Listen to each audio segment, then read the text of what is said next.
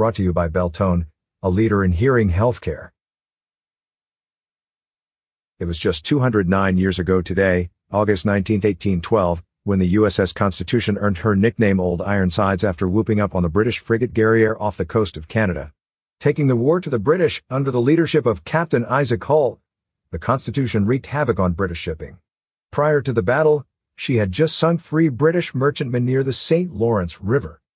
Made from solid oak, Old Ironsides did quick work on her British counterpart, easily disabling the mizzenmast, rear mast, of the British ship, and with the Constitution having 56 guns to the Guerriere's 38, a beatdown was coming. In the rough seas, the damaged English ship actually collided with the Constitution's mizzenmast. Entangled together, both ships sent broadside after broadside into each other's hulls. Boarding was made impossible thanks to the strong waves.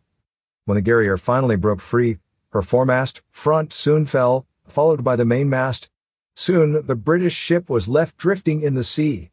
The British struck their colors, and the ship was so badly damaged that Captain Hull destroyed it the next morning.